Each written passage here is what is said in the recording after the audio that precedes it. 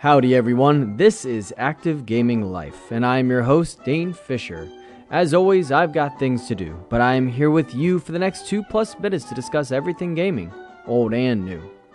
Most recently, I've been diving into Cuphead quite a bit. I'm about 30% plus done with it, so a third of the way through it, not too far, and I definitely have some thoughts on this game. Now, if you're not aware, my gamer tag says Mega Man in some way, shape, or form, so I'm big into platform shooters, especially Mega Man, and this game has a lot of familiar feelings with it. And I in particular liked Mega Man 1 and 2, which were very simple, but they were fairly unforgiving, which, if you know anything about this game, it is indeed unforgiving.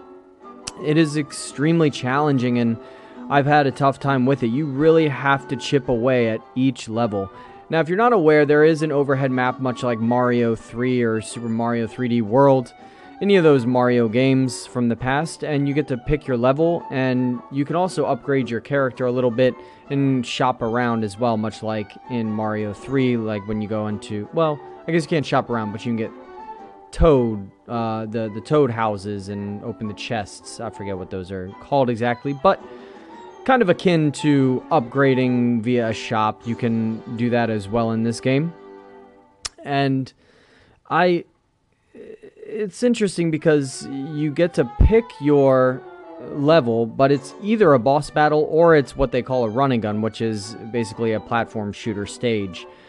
Both of which are extremely challenging and begin very challenging, and the fact of the matter is they don't tell you very much about how to complete it. Very much like a Dark Souls wouldn't tell you how to complete the level or give you clues or any sort of walkthroughs. So that's part of what's most challenging, but then also just the patterns in which the enemies come to you and the way in which you need to move your gun around in a 360-degree motion to get all of the enemies makes it challenging as well. You can hold the bumper, I'm playing on Xbox One, to stop your character, Cuphead, in place and stop his feet, so when you're aiming up and to the right, so like northeast on a compass, then you're not actually moving. You can just stop your feet, and then you could spin your left joystick to have him shoot any direction.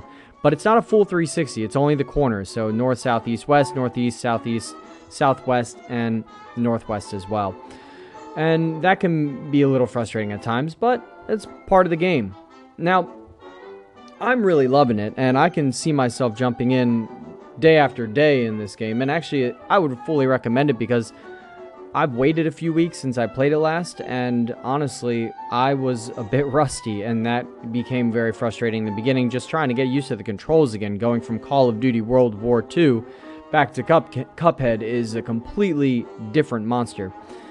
So I would recommend trying to stay with it, keep going back day after day if you can, because it's going to be frustrating in and of itself. What I found most frustrating, though, is that you have to attack it piece by piece, figure out the pattern, much like Mega Man, and then come back to it in the very beginning. There are no checkpoints in the running guns or the boss battles, so you have to do the whole pattern again. Another thing in particular that I found kind of frustrating is there is no pattern, rhyme or reason, to which characters are actually killable and which characters are not. All of the characters have faces on them, and it's the 1930s cartoon style, which is really cool, really beautiful. But they all have faces on them, so just because they have a face doesn't mean you can shoot and harm them. Some of them you have to avoid, while others you can actually kill by usually shooting them in the face.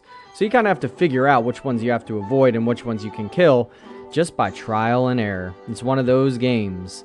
So if you're into that, I would fully recommend this. If you're into platform shooters, I would fully recommend this.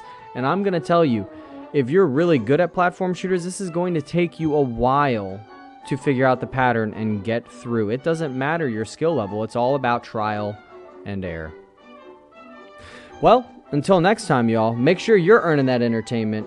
Get out there and get active before it's game over.